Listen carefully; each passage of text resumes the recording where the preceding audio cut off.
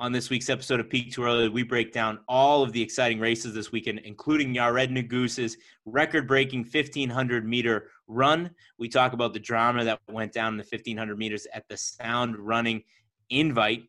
We have Eric Sawinski on the podcast for an interview.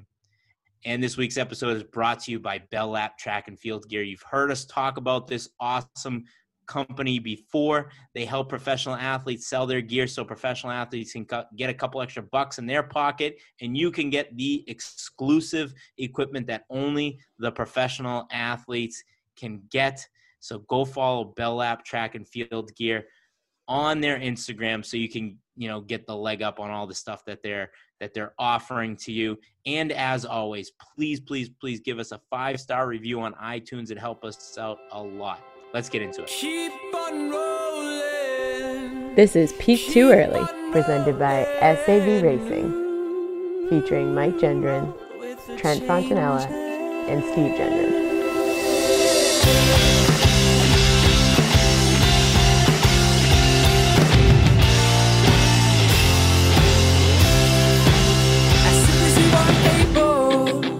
Woman, I am willing.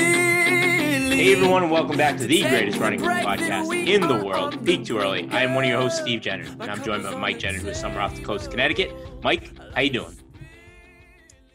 I'm okay.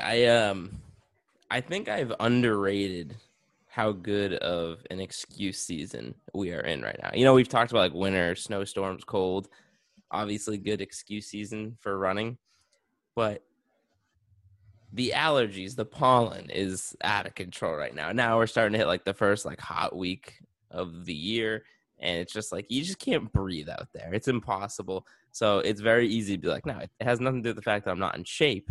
It has everything to do with the fact that I just can't breathe out here. So all-time excuse season right now. And as always, at the House of Sav, we got Trent Fontanella. Trent, how you doing, bud? Oh, I'm doing great. I am not making excuses for not running. I am out there. I am running. I had a funny encounter the other day that I need to run by you guys. So, it was a beautiful, warm day outside, sun's out, guns out type of day. I happened to have on one of my shortest pair of split shorts. They're very, very short. And I'm running through the fells north of Boston. And this little kid says to his mom as I run by, "Mom, that guy's naked." And I didn't know whether to think that my shorts were the perfect length that little kids thought I was running naked, or if it's time for me to get a longer pair of shorts so that I don't have, cops looking for the streaker through the fells north of Boston. Trent, the answer is you got to get a longer pair of shorts. It's not what I wanted to hear. Yeah, I'm in full noodle mode right now. The pollen's killing me. The heat's killing me. I don't know. I think this couple weeks in New England is actually like the worst time of year. I can't stand this week because you're tempted by the beautiful weather. You're tempted by like the nice running temperature, but you just feel like shit. Like most of May, I just feel like crap. Like I don't have allergies, but the pollen's kicking my ass this year. The temperature change has not been good to me. I'm a sweaty mess. May kind of sucks for running in New England. Trent, Steve has been kind of leading the charge with how you let off the podcast with excuses. Don't even give me that. Okay, I mean that's kind of my brand though. Steve's been leading the game with sending us his workouts and talking about how much he's crushing it, getting ready for this mileage challenge. And I don't know, he sounds kind of sounds a little nervous all of a sudden. He sounds his confidence is falling apart a little bit. I'm on Team Steve here. I was going to start complaining about May too. And I think you're just excited that you're not the only one who's trying to find some excuses out there. No, but again, you're just trying to put the attention away from you. So if I'm complaining about something, then things are normal. If you guys are down and out and complaining about something, then something's wrong. Something's wrong here. No. Our guy Luke Mason was tweeting this weekend saying that he thinks that May is the best time of year in New England, and I could not disagree more. I mean, first off, it's the fall. Like any of the fall months is the best, but May stinks in New England. May's the worst. It could be like 80 and humid out, or it could be snowing. May stinks. let me give a little out of the box reason why this is just a complaint about this type of year is the bugs are back. I got a bug in my eye run the other day. That's the worst. Everyone complains about the winter. Oh, it's so cold. Well, guess what? There's no bugs in the winter. Now I go out there.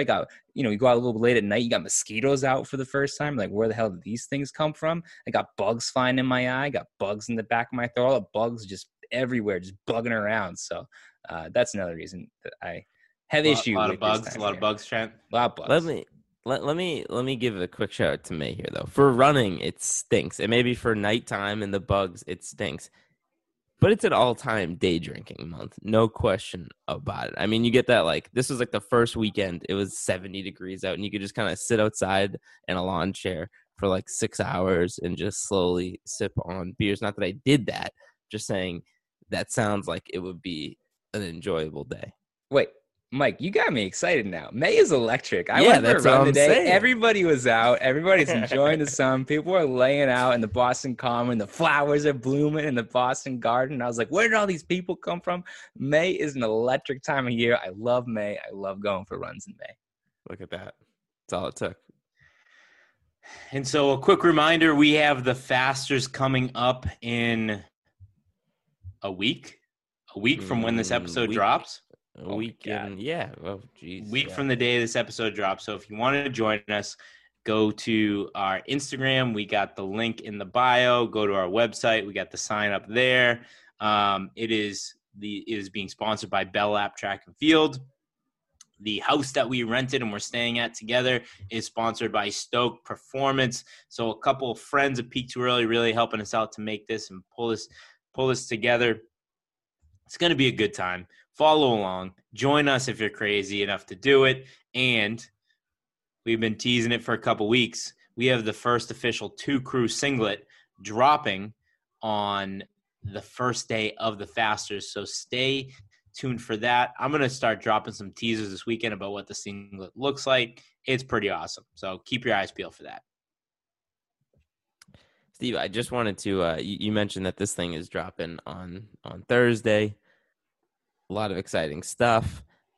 You reached out to me earlier this week asking if we wanted to start moving drop date to Thursday, which I thought was a very kind gesture. I've been pulling a lot of late nights, trying to get the thing out on Wednesday. Last week, it obviously didn't work out so hot. We dropped it late. And I was like, wow, that was a really nice gesture from Steve. I think it was good. It's nice that he's looking out for me. It just occurred to me. It's pretty convenient that you dropped this idea 2 weeks out from the Fasters, when I have been used to a little bit of sleep deprivation and kind of training my body to get used to that. All of a sudden you think, I think Mike needs a little bit more sleep in his life. I don't know. I feel like maybe this was not so kind and maybe a little bit more strategic than I was accounting for. Mike, if you don't think that we're all going to be pumping out content the week of the Fasters, then you're if you think this is some type of plan, some type of scheme, I think you are crazy. Okay, I think you think I'm out here grinding on the inside. I'm going to be putting together video content. You're going to be putting out podcast content. We'll make Trent do something. He'll help us out with content in some way. But we're going to be grinding no matter what. This is going to be not only a physical running endurance challenge, but it's going to be an endurance challenge from a content standpoint. Chris was going to come help us with the content. He's not coming. So this is a 3-man show this week, the weekend of the Fastest. So we're going to create a real world house with video, audio, all of it. It's going to be awesome. And so, so you're going to have to deal with it. I'm sorry, Mike. No, I'm saying you're trying to get me more sleep, not less sleep. You gave me the extra day to put out the podcast so I could rest up and not train my body to operate off of lack of sleep. I'm not complaining about less sleep. I think less sleep right now is good. I'm trying to train myself, and you're trying to get me sleep. You're trying to get me to bed earlier. Well, I mean, the diehard 2 Crew will take notice that the past couple episodes audio quality's been a little rough. I mean, if we're being honest, I think you need the extra day. I mean, you have Ride and Dirty dropping randomly into episodes during random points of the episode. I mean, the last month I've been running out of steam here a little bit. Okay, hearing things at night. I'm Running out not of hearing steam. things at night. Running out of steam. What are we talking about? We got the trials coming up. We got the Olympics coming up. I know you and Trent don't care about the Olympics, but what do you mean we're running out of steam? What do you mean we're running out of steam? I just This is meant the with best. This is what we've been waiting for 2 years. I'm more pumped up than ever. I don't mean content-wise. I just meant my editing skills have obviously been running a little. We'll pull it bit together. like We got a I'm big trying. couple months coming up. It's the pollen in the air, Steve. Yeah, that's You true. It's just the started. pollen. The bugs It's everywhere. hot out. There's bugs. It's excuse I've been season. day drinking. Excuse season. All right, let's kick off the running news.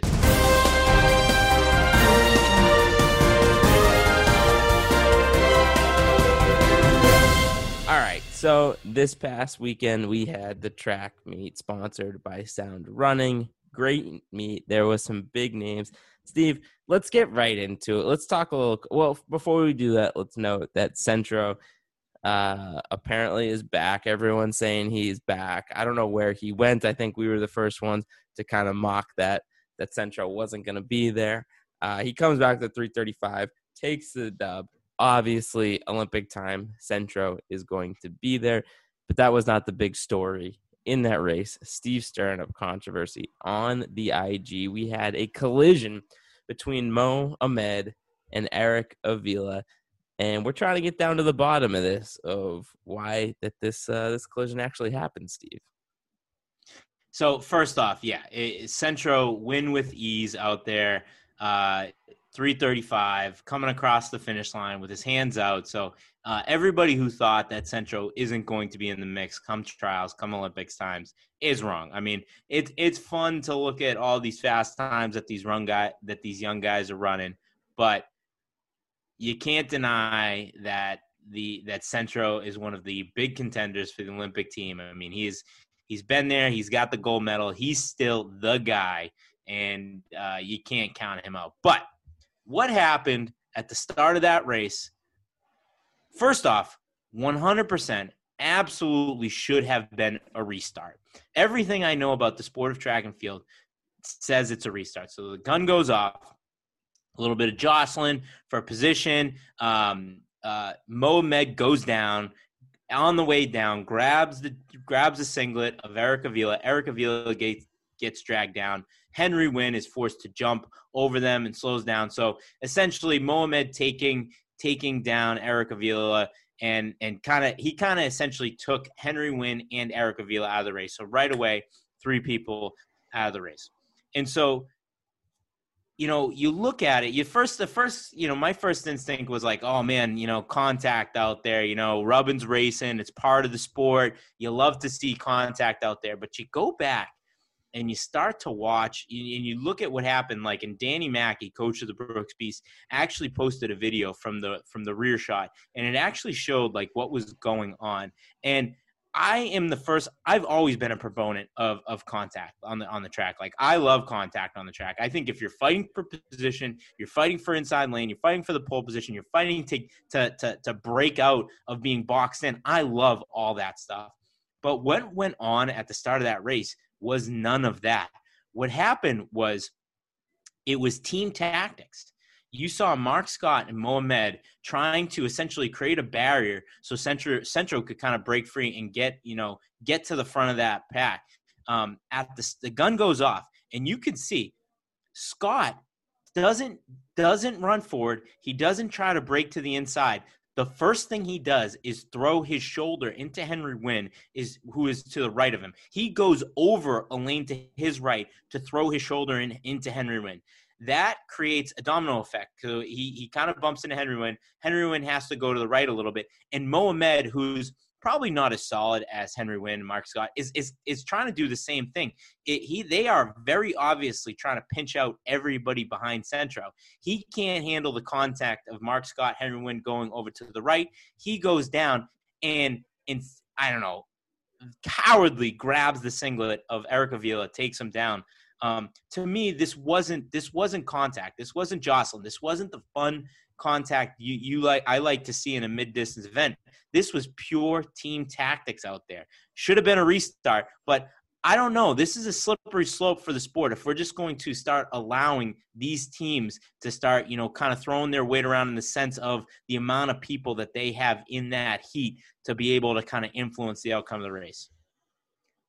I want to first comment on the official. It's not a bang play, right? In baseball, where you got to make the safety out call right away. I mean, you watch the whole thing go down. No one's mad at you if you fire off the gun 2 seconds later than you should have, right? You can see it, you can process it, and then you can make the call. There's absolutely no excuse for not sending it back. It blows my mind that you watch that and then you just swallowed your whistle in that case. Steve, though, why? Why would Bowerman need to do that? I mean, we, like Mike kind of said with Centro, he's not back. He never went anywhere. He just found some races now. He's getting into the point where he needs to be as shape as he needs to be, and he's going to get there. The guy is the best American 1,500-meter runner at miler. He doesn't need Bowerman guys to send off a wall. Like, explain to me what was the motivation for that tactic? Gladly. They don't need him to. They don't need him to, but you have two guys in there. You have in Mohamed and Mark Scott, who aren't really 1,500-meter runners. They're longer distance runners that happen to be in that race. They're able to get their way into that race where they're not necessarily they're in there to run a fast time, but they're not necessarily competing for the win. So what are they going to do on the track there? They're going to try to help their teammates out, and they're going to try to they're going to try to protect Central a little bit. I don't think that it was something that they needed to do, but at the same time, it was like they were kind of going down in distance a little bit, and it's like, hey, let's help our teammate out a little bit here. Right. So they know Centro's game plan, and anything little they can do in the beginning to get him there. Now, what Mark Scott did is fine, right? You talk about you don't like the tactics. What Scott did was, he might not have run the most direct line. That's actually slightly dirtier. He didn't make a move to the inside of the track. His first move was to go to the right. So he's throwing his shoulder and moving to the right, away from the inside of the track. I think that's obviously Mohamed dragging Eric Avila down to the track is dirty. Like, it's not like that's bad. It shouldn't be happening. But it was almost kind of like that was like an instinctual move to try to keep himself up. I don't think he intended to do it. Mark Scott, first move to throw his shoulder to the right and go into the lane to the right of where he's starting. I almost think that's slightly dirtier. Okay. So I think there's a lot of people who have a right to be pissed here. A guy like Henry Wynn, who's pretty much whole race got thrown off. Eric Avila, like, obviously those guys have every right to be pissed about what was going on there, because like we said, they showed up to race and essentially didn't get to run their race. I gotta be honest though, Steve, I'm pro team tactic and team racing, and I'm pro helping out your big guns and setting them up. And yeah, I get it. I know that there was some dirty moves going on there, and I think you should be put into question about, like, should you be disqualified for those actions or whatever like that. But I just don't think I can get that upset about team tactics. I love that part of the sport. I think it makes it fun, and I want these teams having the kind of dynamic that they're working together. I feel like we've talked about it in the past, that team tactics can kind of make the sport more fun, and it makes it, like I said, like it's not just every man for themselves out there. There's some kind of team element to it. So I really can't be too mad about the team tactics. I just can't, especially when it's your guy, right? It's Central. Like, this is your LeBron James. This is your Mike Trout. This is your Tom Brady. Like, you got to help your guy out.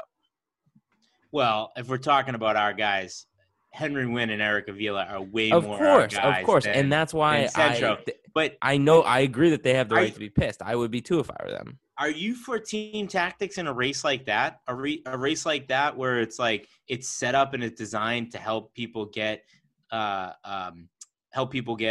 trials and Olympic qualifiers? I mean, it's not like there's a medal on the line. It's not like there's a ton of money on the line. It's put together to get people an opportunity to get to the next stage. Aren't we pro guys racing whenever they get on the track? Like, isn't that what I'm saying is that's not all out racing. That's just kind of like dirty tactics that to help to help your teammate get a win on ESPN. Yeah, listen, I mean, I get it. Like I said, if I understand the anger behind it. I wouldn't tell people that they don't have the right to be angry about it. I just can't get myself to be that upset about it because, like I said, I'm pro team tactics. I'm into it.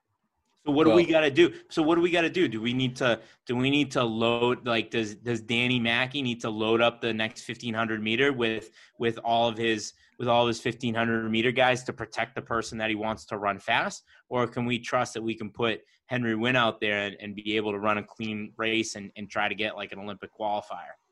What we need to do is just have an official that will bring him back and probably DQ Mohamed in that case. Yeah, I mean, it all goes back. It all goes back to that. Should have 100% called back because there wasn't an opportunity to race. Like three guys were taken out of the race instantly that never had a shot at even competing. So 100% needs to be brought back. Right. I think. Go ahead, Mike. Well, I was gonna say team tactics don't exempt you from dirty illegal behavior, right? Like you should be able to do team tactics and pro team tactics. But again, we should have officials that call the race back. And if people need to be tossed out, if people need to be DQ'd from the race to set an example, or because what they did was against the rules or against the spirit of the race, then that should be what's happening. But again, I think that's more on the officials. Totally agree. All right. We ready to move on here? Yeah. Bowerman Track Club kits. What do we think? This is a topic I was most excited about. These things are hideous. I mean, they're gross. They're so gross. The dark red classic Bowerman was an awesome singlet. They were badass. They were intimidating. They just looked like excellence. These are, I don't know, they look kind of like hipstery, like the lightning bolt, instead of being cool, intimidating, is just this attempt to make it seem, hey guys, we're really fast. We have a bunch of lightning bolts put over our singlet. It looks like designed by just a little kid, just putting lightning bolt stickers all over the singlet. I get the idea of rebranding right before the trials, right? You're going to sell a lot of gear as a lot of attention gets put on these guys, but I don't know. They just don't do it for me. Trash. They're garbage. And anybody thinks that, I mean, the last version of the Bowerman singlets are probably some of the best singlets we've seen in the sport in a really long time. The red with the white lightning bolts, those are so friggin' cool. These cartoony, white with the cartoony lightning bolts, just absolute trash. I think they look so dumb. And the people that love them are to them, Bowerman can do no wrong, right? They can just put, that Bowerman emblem on anything and they'll say it looks good. That singlet's, I think, straight trash. I know it's a money thing and you want to be able to sell singlets. But I just hate the frequency at which we turn singlets around in the sport and change it. I mean, I don't know. You think about other sports and it's a Red Sox jersey has been a Red Sox jersey for a very long time. And I know they have alternate jerseys and I think that's cool. I'm cool with bringing out special edition, alternate jerseys here and there. But I think it would be cool, if that the red lightning bolt singlet that Bowerman had was just their singlet for 10, 15 years. And you see that and it's boom, you automatically know what that is. It's synonymous with the team. To me, and maybe I'm a traditionalist on that sense, but I don't know. I like the idea of having consistency with a team where you see a kit and you know exactly what it is. But again, you're right. That's kind of one of the weird parts of our sport, that there's very rarely is there a classic uniform, and there's very few. And the ones that do have a classic look, everybody loves. For the most part, whether you're high school, college, pro, your kits are changing regularly and changing dramatically. I will give some credit to Bowerman even and like the beasts who have tried to create some uniformity between all the iterations of their singlets. Like Bowerman will always have like the lightning bolts or whatever. They'll always have the same colors, and the beast will kind of always have that yellow color, that like the highlighter yellow. I know they got a lot of hate for that recently, but they it stands out, and it's kind of like become their team color. So I like that. But instead of trying to go to all these like funky, like modern designs, let's just go with like a classic look and try to make it kind of like stand the test of time a little, instead of trying to like always constantly like evolve like a new design season after season. And you can do, like, I get it, like you can have it on the most up-to-date apparel, you can have it on the most up-to-date fabric cuts, whatever you're trying to sell that season as a brand, but just have it be the same look and same design, same color. Make it a little bit more of like a classic uniform look. All right. Quick lightning round of results here. I have in the 10K, we had Klecker and we had Sarah Hall hit their Olympic standards. We had Elle Purrier, who ran a 1:59. There was some stat out there where she was like the second or third American woman of all time to, in one season, go like sub-2, like sub-4. I don't remember what it was, but in the 800, the mile, and the like 5K or something like that, her times were, made history in some way. She is just on, a run like you wouldn't believe, and she's doing it at the right time. She's unbelievable. And then our girl Sinclair, another girl who has been on a complete tear, had what I would say is her first like really, really bad day as a pro, kind of going into the heat of the Olympic season. Do we have a reason to be worried about Sinclair? No. I'm still bullish on her. I will say, it had me thinking, I mean, this is where experience probably comes in to help you. I mean, Sinclair's a new professional. Guys like Sancho, we just talked about him, right? He's hitting his stride right now. He's hitting his peak as he rolls into the U.S. trials. I think that's something that you probably get better at with more experience as a pro of kind of figuring out how to peak in your circuit. Coming out of college, probably a little bit tougher for Sinclair. However, she's got the wheels. She had been so good leading up to this. You're allowed one, little race like this where she's not on top of her game. I still think she's a force to be reckoned with at the trials. Well, it's not one. This is kind of two back-to-back. We're a little concerned about Sinclair. The one thought I have, and I'm not concerned. I think she's going to be fine. I think she's going to be a contender. I can't help but feel a little different after this one because, one goes by and it's like, okay, her hot streak isn't over yet. I mean, that could mean anything. She could have had a bad day. She could have been training through it or whatever. Two, you start to kind of question a little bit. And the first thing that popped in my head is she's kind of, almost at a full year under the Bowerman training. And she did say on this very podcast that she has cranked up her training significantly since joining Bowerman. It's nothing that she's done in the past. Could it be the case of overtraining catching up to her and it's kind of throwing her off her hot streak? I'm not saying it is. You won't find a bigger Sinclair fan than me. Like, I want her to do well, and I'm confident she will do well. But if these down races continue, you have to start looking at, was it the intense Bowerman training? Yeah, and the only other concern I would have, I agree with all those things, is the women's 1500 at this point. It seems to be kind of shaping out like the men's 800, where there's a lot of people fighting for one spot in my eyes. You have Shelby, and then at this point you have Elle, who seems to be putting herself pretty much as a lock for that second spot in the 1500, which to me says there's one spot available. So you don't have room to, have an off day when that comes around. There's one spot. Now, I still think if I'm putting money on it, I still feel really good about Sinclair in that spot. But the next month or so could be telling going into that race to see if she can turn it around or if she's slumping at the absolute worst time. So we'll see. She's hitting her taper season. She's got a little Yeah, taper. maybe that could Best be it. time of That year. could be it. All right, so let's move on. A couple quick headlines from outside of that race.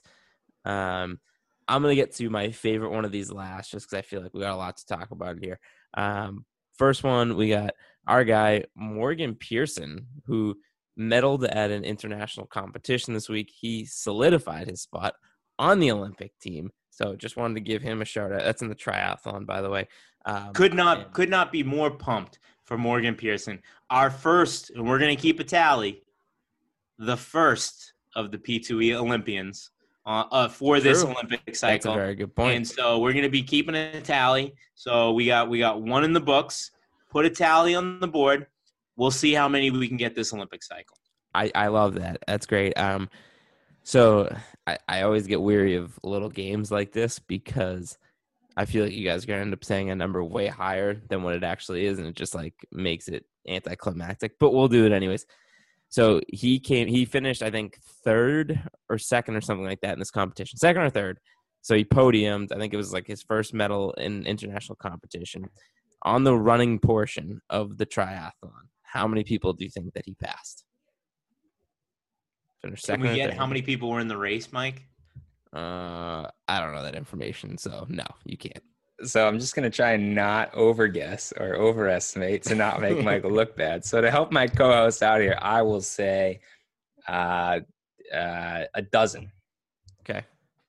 Thanks. I'm gonna say 18. He passed 35 people in the run. All right, so that's a lot of freaking people, and that's like not passing 35 people to like finish middle of the pack. Like he finished on the podium and went by 35 people on the run. So Amazing. That's pretty damn impressive. Shout out to Morgan too for totally surprised me with news that one of our guys has made the Olympics. It was like, how the heck does this work again with the triathlon? I don't remember. Dude, it's crazy. Yeah, there's no link. It's weird. It's like, I think I forgot to put that one on the show notes too. So that one. I sent him a quick text. I said, get the Olympic rings, check. Get the medal, empty box.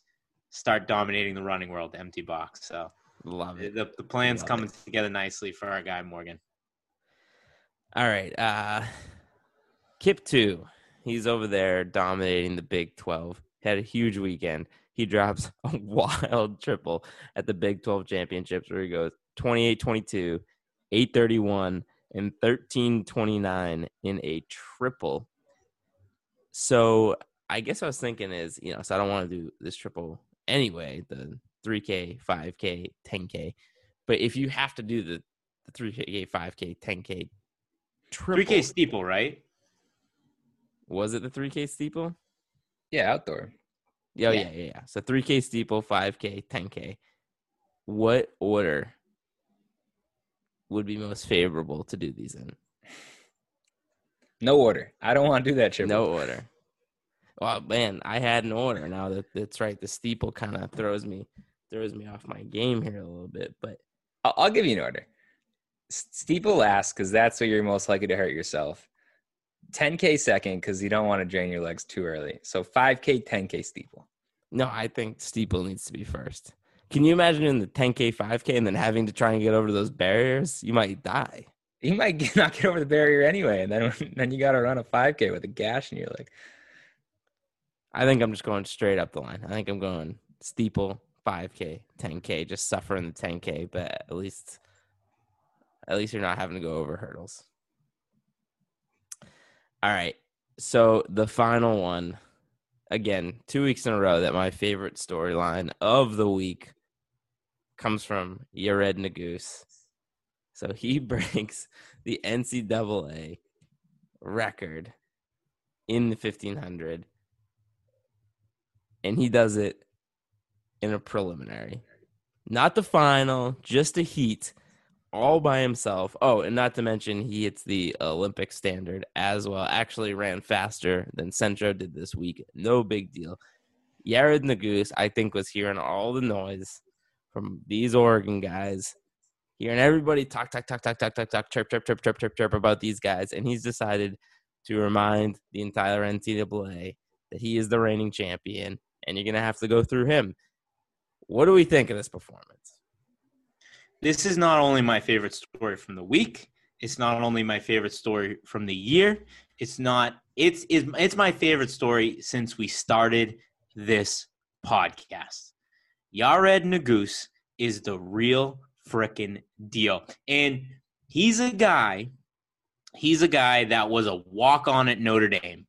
He's a guy that when we had him on this podcast over a year ago said, yeah, I'm a dental student. I want to run fast. I want to get some national championships. I want to run DMRs, get some national championships for my boys, but I'm not going to go pro runner.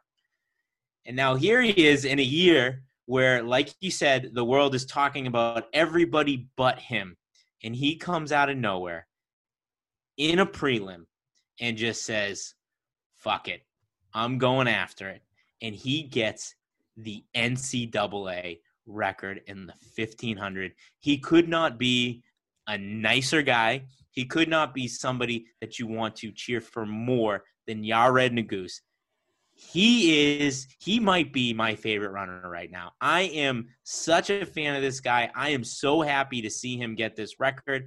I cannot wait to see what he does the rest of this year. Very well said, Steve. It's impossible not to root for the Goose. I was completely shocked at this, though. I know he goes out there, he takes down Cooper and Cole, 2 weeks ago now. But you knew Yared's got the kick in him, right? So if you put him on line with anybody, he can get in position and he can win races. That's what he has proven he can do. I did not see him going out by himself, being able to take down that record, despite, the epic performance he had a couple weeks ago. It was totally shocking. Is he the favorite going into NCAAs? He might be at this point. I know. It's crazy. He's the all-time favorite. He's the record holder, Trent. Well, what would you say his odds were, 2 weeks ago, right? He wouldn't even be, I don't know, plus 600 or something like that. Like he would not have been near the top now. Now he's the favorite. Steve, you say that like it's crazy, but I guarantee you there's still like the majority of the running worlds who would still be putting their money on Cole Hocker. I mean, I think Nuguse is the favorite. He should be the favorite. Yes, he's the record holder. But I think people just are in love with Cole Hocker and Cooper Teare, and, Nuguse isn't, as flashy and doesn't get an Instagram beef, with Centro. So it's not as fun to talk about. Should Yared's coach be pissed that he did this in a prelim, though? I mean, I guess it's different if it was like he still won the championship. Yeah, right. That's what I was gonna say. I guess it would be different if it was like the NCAA championship, right? If you're at NCAAs and you pull this move, that's wild. I think he, obviously felt pretty good that their Notre Dame's ACC, right? He knows he's gonna win that, so it's not that big of a deal. He's probably gonna take home the dub anyways. So, but. I mean, I guess it's our philosophy, right? You get on the track and you go race. And I don't know. I would love to talk to him. I'd love to get a chance to be like, was he just out there like going out, making sure that he qualified and was just like, man, I feel awesome today. Like I'm going to go do something special, or like, I don't know. How does that happen? How do you do that in a prelim? I don't know. We got to get a chance to talk to him. But I agree. It had to have been. It had to have been perfect weather. It had to have been, Coach, I feel unbelievable right now.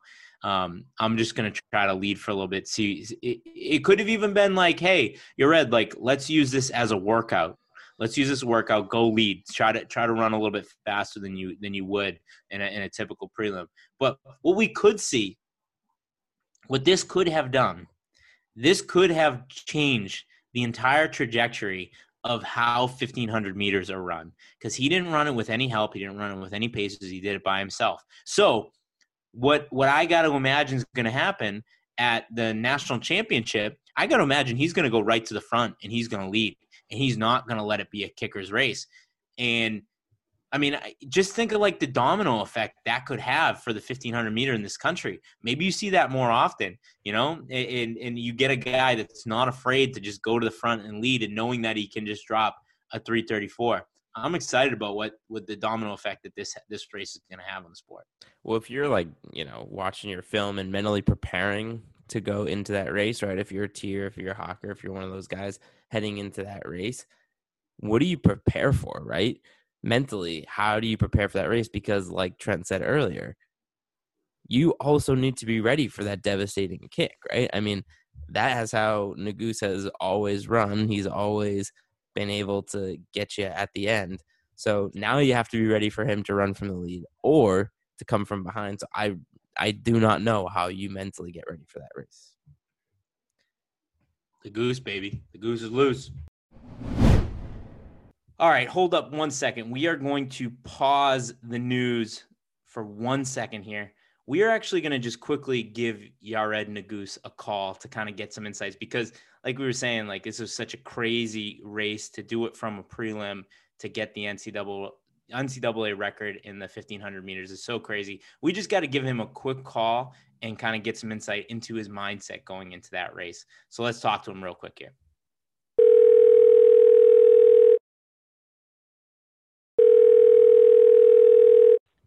Hello, can you hear me? Yared? Yeah, I can hear you. How's it going? Hey, what's up, man? It's Steve. Oh, hey, Steve. How are you? Doing well. Good to chat with you again. Thanks for jumping on for a quick call. We're about to drop an episode tomorrow, and we talked a lot about your race and about your new record, how amazing it is, how pumped we are for you. But you ran, so you have probably one of, if not the most coveted record in the NCAA right now when it comes to distance, mid-distance. But you did it in unprecedented fashion. You did it in a prelim all by yourself. And we just need to get a little insight into what your game plan going into that heat was. Yeah, of course, I can do that. So going in, we had just come off of Oregon Twilight, where we had come like so close to that record. And, my coach and I felt that, it was definitely within reach, and that I definitely had the potential to, go out and get that record.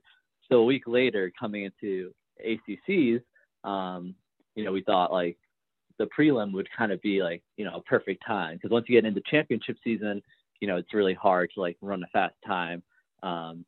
So, kind of coming off Oregon Twilight, we were like, this is kind of the best opportunity to do so. Going into the actual race, there was a lot of just like, we'll go out, we'll start, but like 800 in, if it's not like the time that we want, you can just like stop. It's a very like, you'll still win the prelim no matter what, but like, it's still just, you have the opportunity to back out and not waste that effort. If it's not like going how I want it. So going into 800, it was going exactly how it should have. And, of course, that's when it gets really hard. And it definitely was just kind of, being out there by myself. But, I guess I just kind of dug down a little bit and was able to just go to the well as hard as I could. Because it was certainly, especially going to that last lap, I felt like a little gassed going into it. I was just like, oh man, I really hope I didn't like just do all this for nothing. But luckily, yeah, it went really well. So we're pretty happy about that. So going into that heat, the plan was to take a shot at the record, and knowing that you had nobody to do it with you, nobody to pace you. Your plan was to go out there, balls out, take an attempt for the record. And like you said, like because it's a prelim, you can probably still qualify, but you're going to put yourself in a chance, at least to have a chance at it, which is unbelievable. That's amazing. And I think at the same time, man, like I think watching that, it's like, it's kind of giving hope to the fans of the sport that like to see kind of that front running mentality, to see people kind of go after it and get it. But the sport has become such like a sit and kick mentality. Unless you're going with a group, unless you're going with a pack, people think that you can't run those times. But to see you to go out and do it and just kind of do it all by yourself, it was awesome to watch. We're so pumped for you. Oh, yeah, thanks. I mean, yeah, I'm also a fan of the whole sit and kick strap, but I think there is like a part of me that really does enjoy the actual fast races, like people running like everything that they can for like the whole race instead of just saving it for a last lap. I think, I've always like, especially after like freshman year when I first found out about tactical races, I was just kind of a little disappointed. I was just like, what? This makes no sense to me. So yeah, I'm always glad to go out and, basically run all out pretty much for the whole 1500. So does this change now that you have the record? Does this change your goals at all for the year, or is it still the same thing? Is it still compete for the national championship and then go to the trials, or because you have the record, does your expectations for yourself change a little bit? Well, things are probably still the same. I mean, I think, I still want to like perform well at nationals, and then now that I have the time, that makes it a lot more like worth it to kind of go out the trials and really like throw myself into it to see if I can get on the Olympic team. So not too much has changed on that front. I mean, I'm still gonna go out there, and I know there's still plenty of great professional runners out there who are gonna be there at the trials, but that time kind of gives me that like confidence to where I feel a little bit better going into it, that like I necessarily like belong there. Oh yeah, man. Well, you got to get back to finals. You got to get back to preparing for a national championship run. You got to get back to preparing for the Olympic trials and hopefully beyond. Thank you so much for jumping on a quick call. We got to have you back on for a full interview sometime soon, but I'm going to tell you this right now.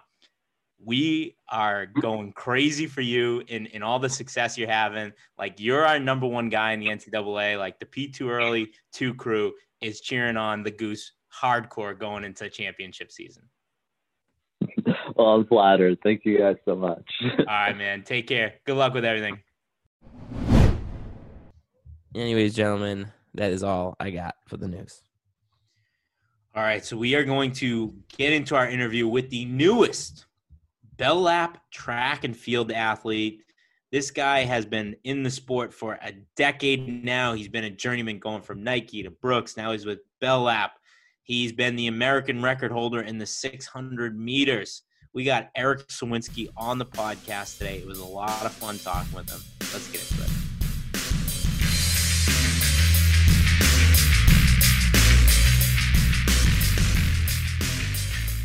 Yo, what's up, man? How's it going?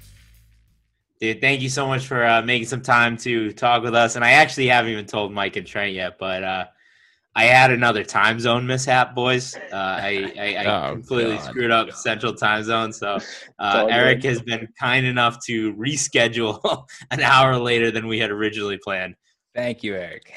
No time zones are by far our biggest rival on this podcast. We've been doing this for like 2.5 years now, and we screw up time zones regularly. So it's worst thing you could screw up.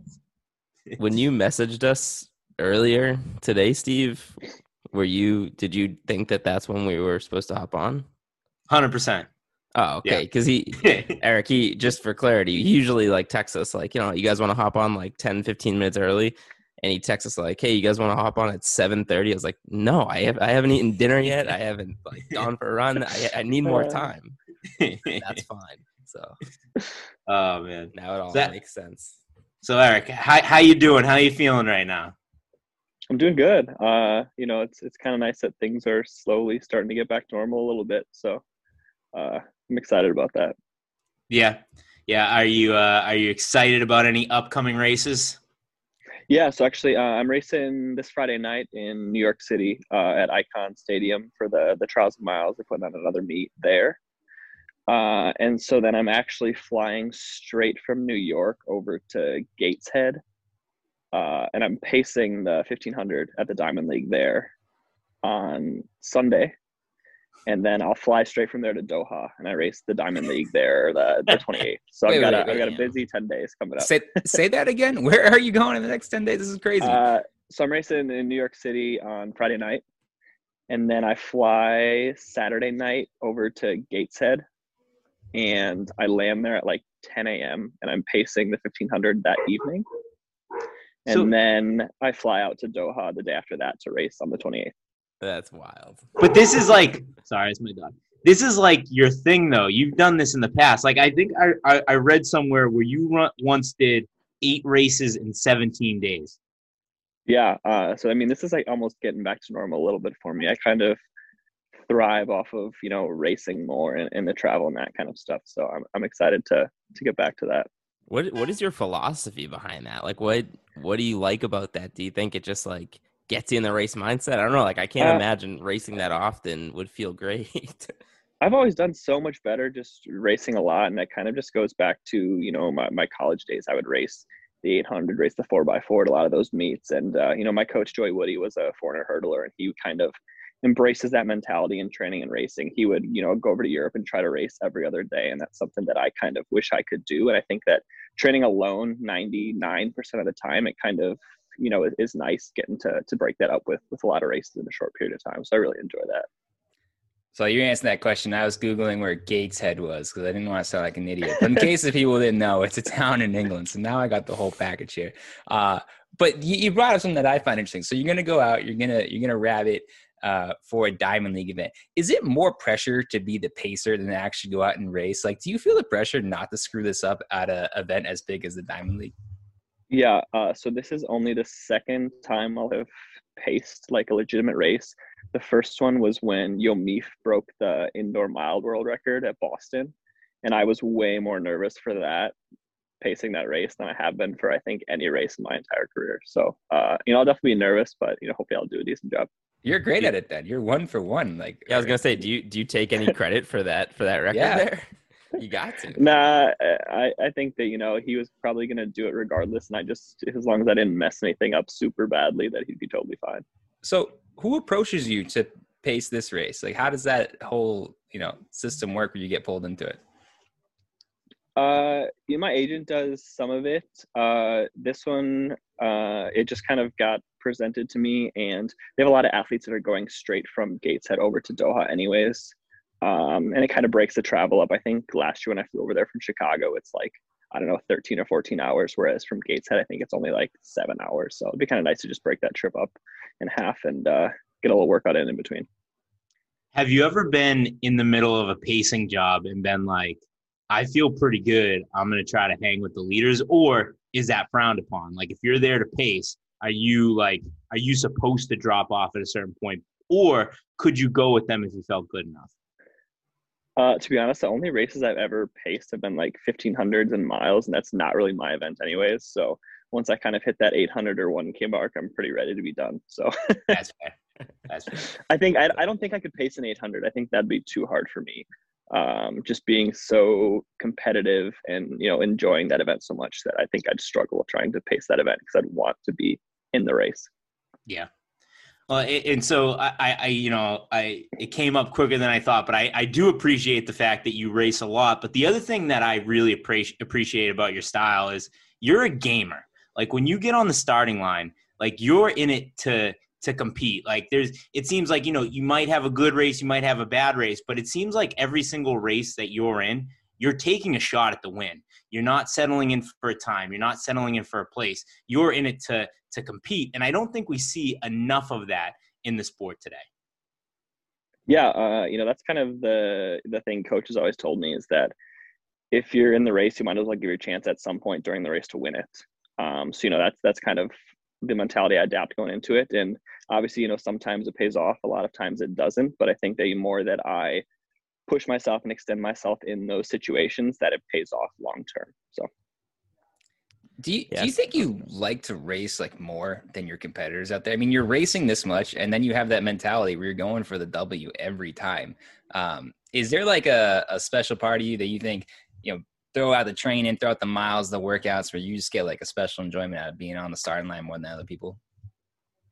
I think so, man. I mean, I never thought I would have had this opportunity growing up. Like, if you had told me in high school that I was going to be a professional track athlete for a decade, I would have never expected that. So, I mean, I'm super fortunate with what I've been able to do. And I've met so many awesome people. I've traveled to so many places that, I love to compete too. And I think those three things together, every time I step on the starting line, it's just an awesome opportunity. And the more I can take advantage of that, the better for me. Yeah, so when you just said, you've been doing this for a decade now, I was kind of going through some stuff as I was prepping to talk to you today. And, you've had an unbelievable career. I think, first of all, when I was doing my research, you have a Wikipedia page. So that's always a good sign that somebody's had a pretty good career. Not a lot of people we interview have Wikipedia page. So that's a good first step. But, you had your stretch there where you won a couple of American 800-meter titles. You're kind of crushing the scene, on top of the world, in the conversation to go to world championships, to go to, Olympics, stuff like that. Your name was always there. And then there was a stretch for a year or two where, maybe we didn't hear your name as much. And then all of a sudden, you seem to be back right now, right? You just dropped a nice 154. You look like you're flying. Is it safe to say that you are back? Yeah, I think so. A couple years ago, I kind of got semi-injured for the first time in my entire career. And that happened like 3 weeks before the U.S. Championships. And so I only stepped on the track to do an actual workout like 2 times before U.S. Championships. And those were both races, just trying to get the World Championship qualifying time. So, that kind of, set me back a little bit. And then I think, going into the year of COVID with everything, it was a weird setup for me in general. I generally have such a solid routine day to day, and kind of not being able to use facilities, the weight room, that kind of stuff really threw me for a bit of a loop. So I got a lot of good work in during that time. And I think that that's kind of all coming together at the right time for me, though. So, so Mike was kind of talking a little bit about your past, and I want to talk a little bit about 2016, and I want to talk about the trials. And I just want to start off by saying is you got screwed. and you were vocal about it, right? You got put out in lane 6. They weren't putting multiple people in a lane. Very strange for a finals. But you were very vocal about it. I mean, you came off the track and you kind of spoke out against the USA Track and Field, being like it was crazy. You talked about how several coaches petitioned to get that changed. But what is your feelings on that race? 4 to 5 years later, and did you get any pushback? Did the USATF ever come down on you for being so vocal against them? There was no pushback. And to be honest with you, after that season, I drafted like a complete rule change and proposed it to USATF at the annual meeting. So there should never be another waterfall start in a men's 800 final outdoors as long as USATF is in existence, hopefully. So that did get changed. It was just more of a bummer. I don't dwell on it by any means. I laid myself out there in that race. I think I still went out in 50 point out of, that position. But yeah, it was a bummer, but I don't think I would have changed the way I raced or anything. It was more just, the situation was frustrating. You put so much time and so much effort into it. And not to mention, you run the semifinal. For me, I'm trying to run a good time so I get a good lane. And I think I had the second fastest time going into the final behind Boris. So thinking, I'd be lane probably, 4, 5, 6 and be in a good position. Then kind of to find out an hour and a half before the race that this is how they're doing it was just kind of frustrating. I don't think I'd been in a waterfall start since high school before that. So, yeah, but like I said, I'm not dwelling on it by any means. I've come to terms with it, and hopefully this year at the trials will be a different story for me. Do you think that there's, do you think you're still motivated today because of that? Say you make that Olympic team, you go to the Olympics, and, a couple years later you get injured. The three of us are starting to feel it. You get a little older. It's not as easy. You start to feel aches and pains. It would have been easier to walk away. But do you think that day gave you the motivation to keep crying and keep staying after it? Yeah, I think that's definitely a big motivating factor for me, is to, give myself a chance to make the Olympic team. But at the same time, I also know hey, I've been doing this for so long. And when there comes to be a point that I don't think I'm competitive to make a US final or make a team, that, I don't have a problem stepping away. Like I said, I'm super competitive, and I don't think that I could just stick around to race just to race. I know I need to be in the race, and I need to give myself a chance to win. And if I don't think that I'm able to do that, then I don't see a point for me to keep doing it. You think your best running's still ahead of you? I think indoors showed that I've still got a lot in the tank. Maybe I'm not going to string together, 4, 5, 6 races in a short period of time like I did back in, 2016, 2017. But I don't see any reason, with the training that I've done, that I can't, set a PR. My PR is back from 2013, around 144.58. I've come close a couple of times, and honestly, I think in the right race right now that I could be right there, if not a little faster. So. Yeah, little rest management in there. Give yourself a few more days off than you used to. Yeah. We're all like the same age. Yeah, I need a couple more days off in between big workouts and stuff than I used to. I hear you. All right, so let's take a little sidestep here from talking so much about running. I can only talk so much running. I know, we have a running podcast here, but I got to switch up every now and again. So I have an older dog. She's a Lab Vizsla mix, and I think she's maybe a top 5 living thing of all time. This isn't really a question. I just want to know if you want to take this opportunity to talk about how awesome Vizslas are. Yeah, Vizslas are awesome. The best, dude. So our dog, man, he's either 100% or he's knocked out asleep for 15 hours. It's kind of entertaining. So you get him outside and he goes crazy for an hour or two, but luckily he's not super high maintenance or anything like that. And he's awesome to run with. So it's been awesome. Yeah. I was going to say, how long of a run can you get with the Vizsla? I think I've probably only done like 7 or 8 miles. My partner, she was training for some ultras the last couple of years. I think she took him out a couple times for like 15, 16 miles, and he was totally fine. That is unbelievable. Yeah, my dog's a little too old for that now. She's like almost 11. So okay. we're lucky if we can get a mile out of her. That's unbelievable. 16-mile run. Yeah. Mike over here is blaming it on his dog that he's not going out for long runs anymore. This is on you, Michael, not your dog. All right, if we're gonna talk non-running, I got a non-running question for you. You're from Wisconsin, but you ended up at Iowa, you school, and you just never left. Now you don't hear people just go to Iowa and don't leave. Maybe California, maybe like somewhere on the West Coast or an island somewhere. Why are you still in Iowa? And sell me on why Iowa is a good place to be a professional runner. I mean, to be honest with you, 99% of it is Coach Woody. He's been kind of, the mainstay for me, and, he's been through this, and he's just a super, super great role model for me. And I've really progressed with him, since I was started with him in 2008. And so if he would have left and taken a job somewhere else, I mean, very, very likely I would have followed. But at the same time, I mean, I love living in Iowa. I love Iowa City. I'm not a big city person by any means. So kind of, the slower pace, and, a lot of people around here, and the university's been so supportive of me. I mean, I have access to whatever facilities I need, athletic training, that kind of stuff. And I think that those are things that sometimes people who leave their current situations kind of take for granted. I think you've kind of seen that with some people who are running super well out of college. Maybe a couple of years they stay with their college coach and they're doing well, and then get up and leave and try to do something else. And for me, it wasn't worth that risk. So.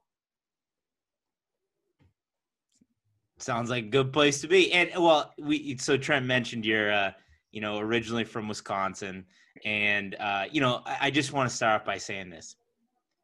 I love like a high quality craft beer, flavorful, rich, just a really tasty, high alcohol beer. But can you please explain to the listeners that there's also a place for a fine Pilsner Miller Lite beer?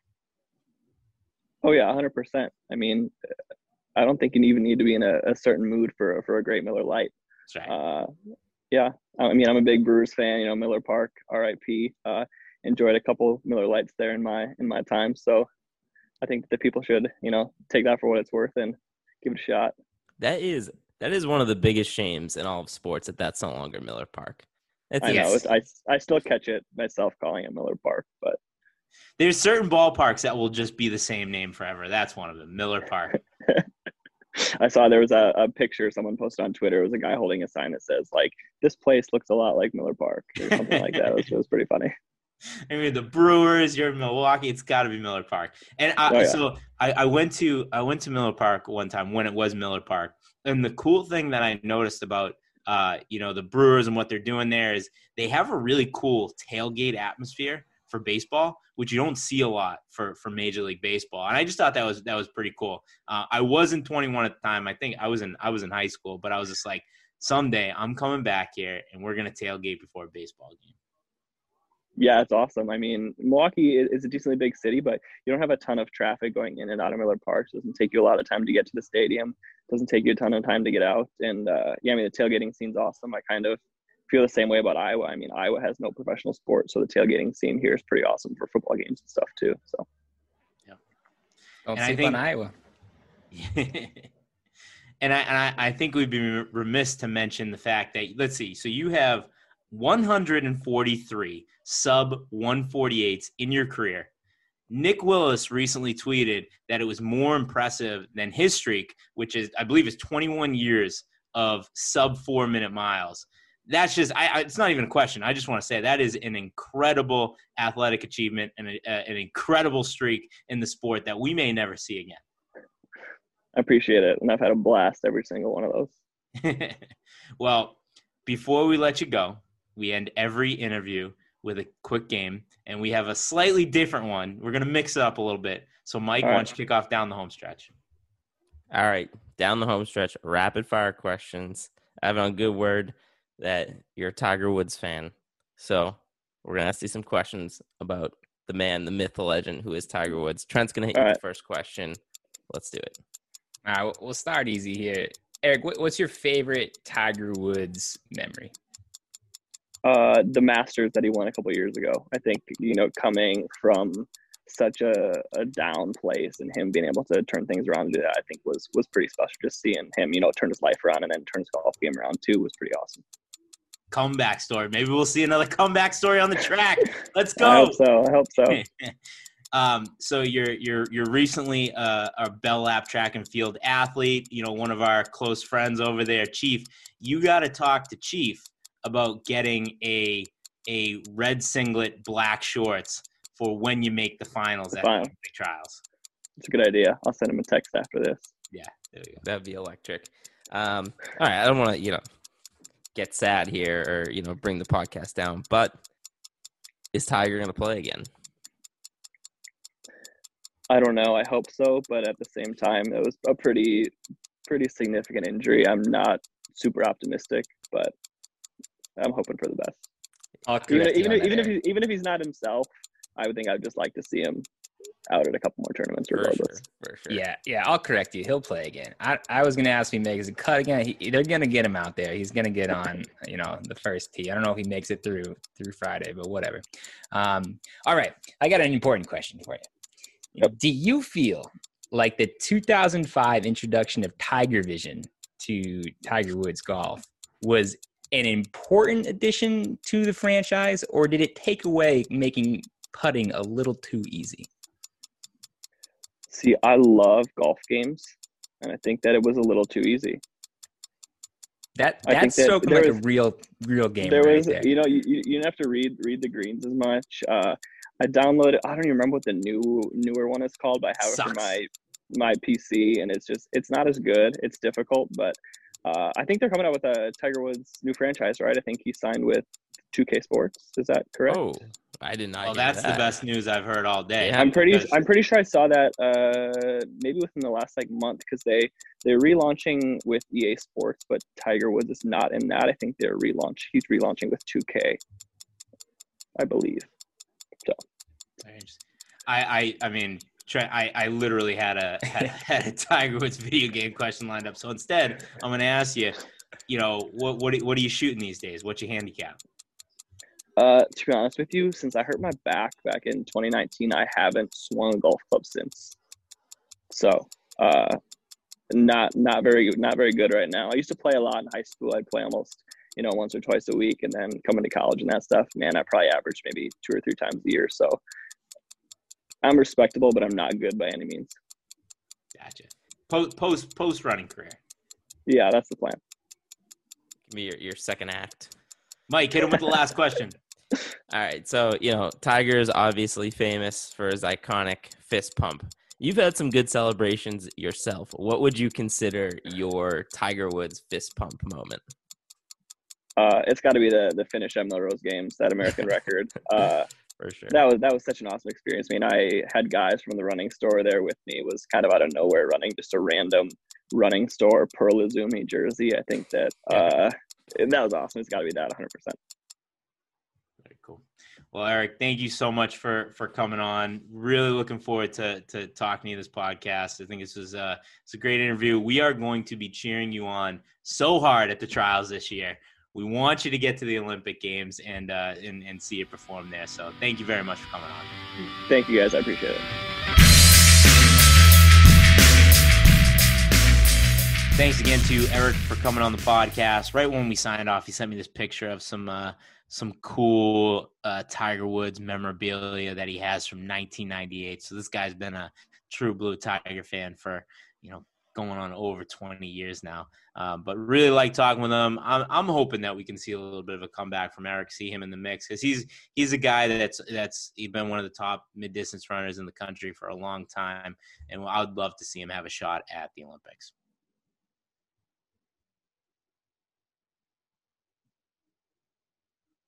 Nothing.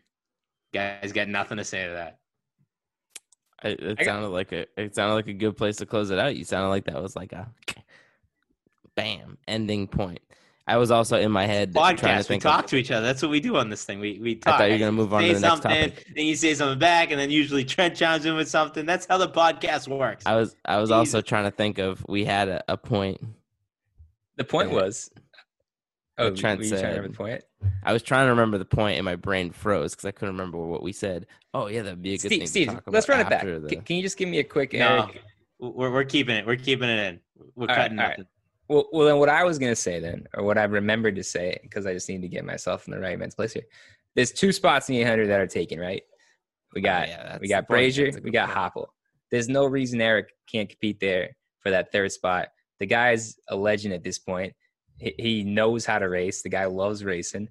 You can't count him out for that 3rd spot. And he's a good story. Like I'm rooting for him for sure. To see him kind of bounce around different sponsors, yet be able to continue to perform the way he's performing, and he ran really fast a few weeks ago. He's definitely, a candidate for that 3rd spot. John, that's a great point. It's a very good point. All right, Mike, let's kick off the Bell app. Mike, what do you got for people on the Bell app? Yeah, so by the time this episode comes out, it would have already happened. But we've talked, pretty much every New England sports, on the Bell app here. I don't think we've talked much Celtics this year, and that's because it's been slightly uninspiring. It's because they suck, Mike. Well, they don't suck. They made the playoffs. We're in the playoffs. We got to get geared up for whatever it is, this system here.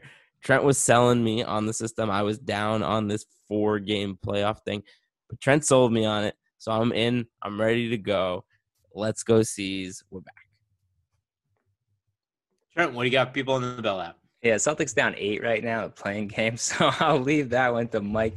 I want to shout out Johnny G, our guy, Johnny Gregorik's Blue Jean Mile.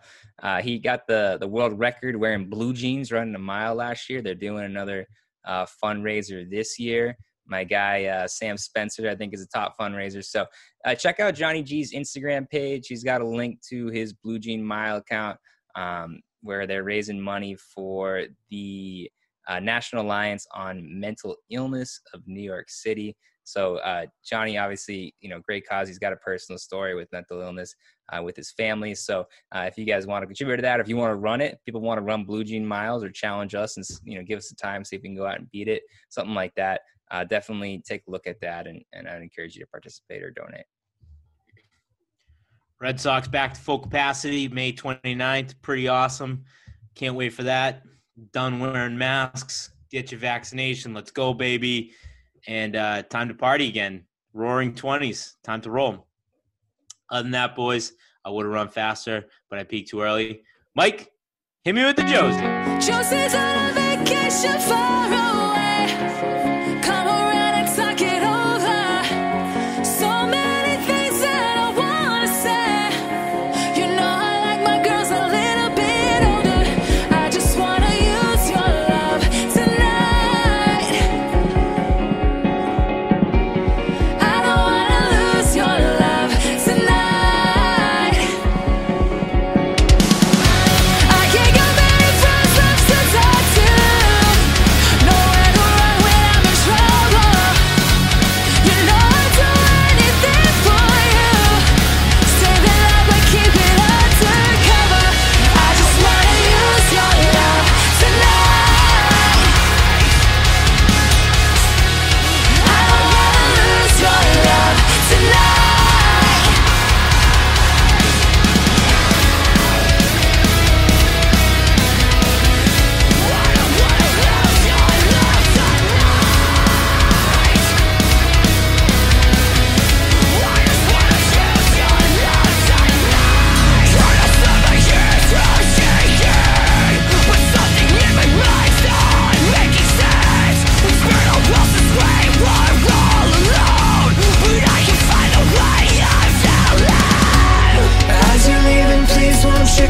the door.